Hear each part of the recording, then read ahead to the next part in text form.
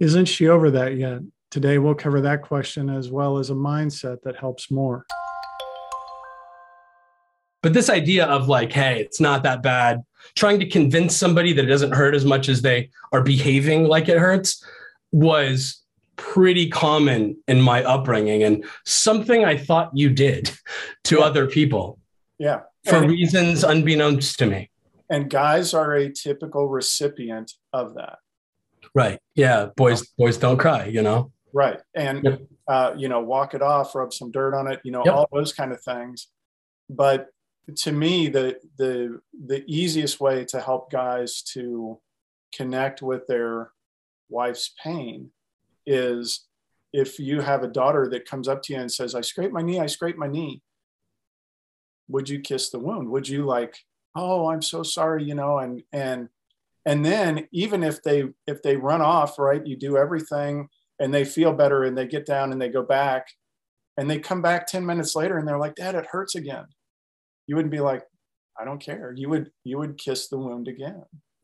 And that's the problem that I have. I so want to make it past tense. That I never do this anymore. It's more past tense than it used to be. Yeah. So. But it's the second time or the third time or the fourth time. Hey, this hurts. But we already dealt with that situation. Bring me a new wound. I'll kiss that one. Bring me an old wound. And that's the kind of that continued invalidation of, especially in relationship. And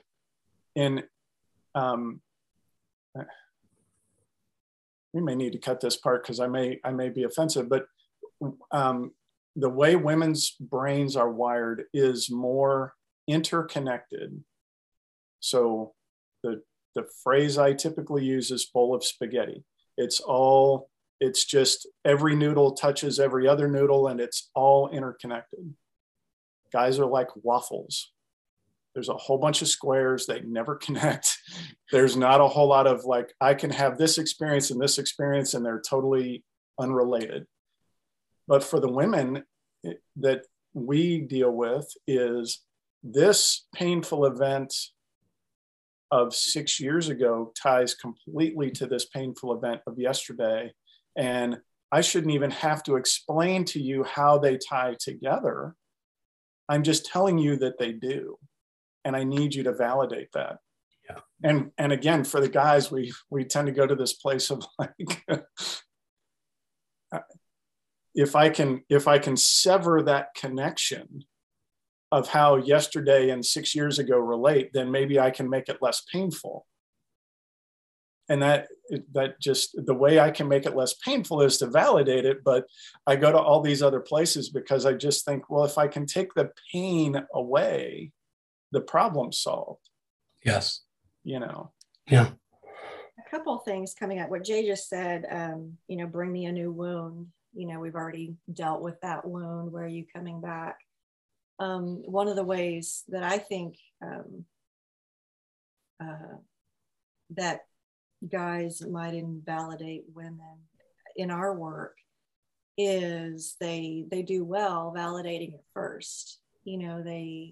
They're quick on the uptake and they very short learning curve, and they learn very quickly how to validate her. But then later, a year or two down the line, and like, let's get clear, therapists say, I've heard a few therapists say now that with medium-sized issues in relationship, it can take 3 to 5 years of therapy, of marriage therapy, to work those things out. So 1 to 2 years of her still having issues and still having triggers is not uncommon. But say 2 years down the line,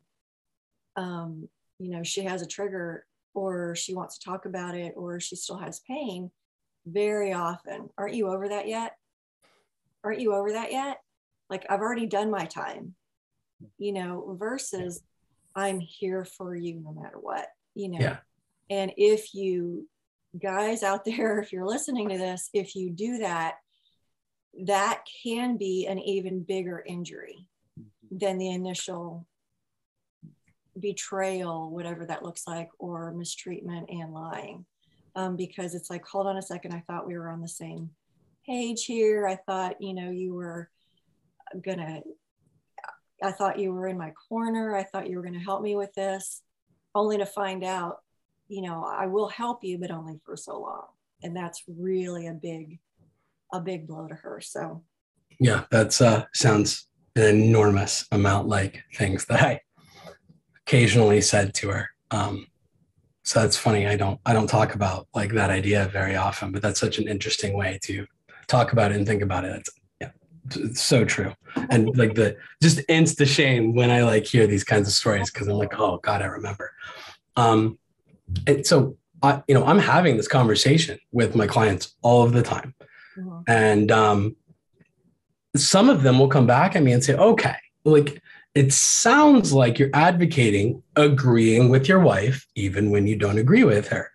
And I shake my head. No, I'm like, no, we're trying to restore trust in relationships. Dishonesty in no way restores trust in relationships. I do not ever want you to agree with your wife when you don't agree with her. That's not what I'm advocating. I'm advocating validation, and confusing agreement and validation is a very dangerous thing in the context of trust and relationships.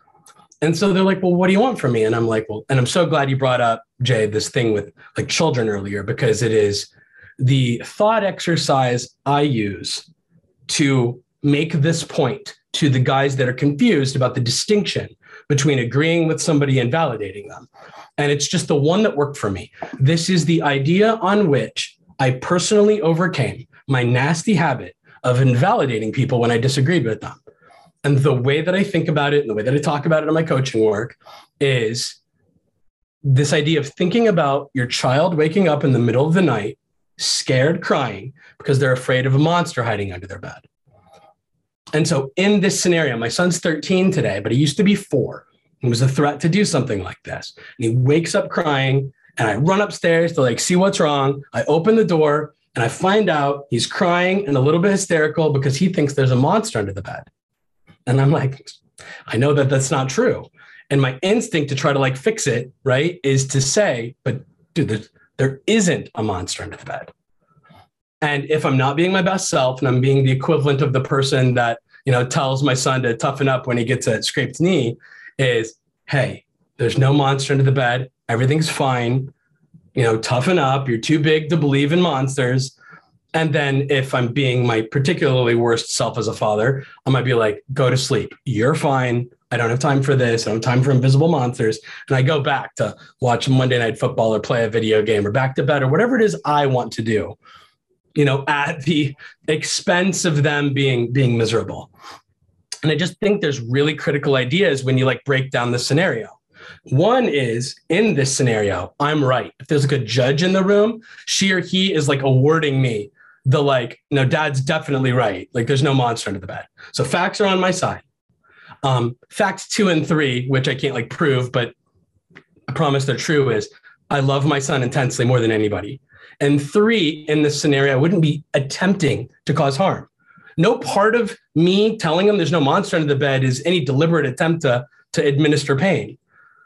And so those 3 things combined equal, like, I'm just trying to solve the problem and everything's fine. I didn't do anything bad. I'd be so inclined. 15 years ago, me would have been so inclined to defend myself in this situation, particularly on the merits that I was right, especially on the merits that I was right, that I was correct, that the thing you're crying about, that you're afraid of, isn't even real in the first place. And I just think it's so important to think about that idea. But what's the math result is how I talk about it with clients. What's the math result of this encounter? You leave, but your son is still afraid, still crying, alone in the dark. And I think most importantly, in the context of trust in a relationship, he just learned that when dad doesn't think the thing that's hurting you or that matters to you has merit, when he doesn't think it's important, he abandons you, literally or metaphorically, to cry alone in the dark after implying that you're weak or crazy.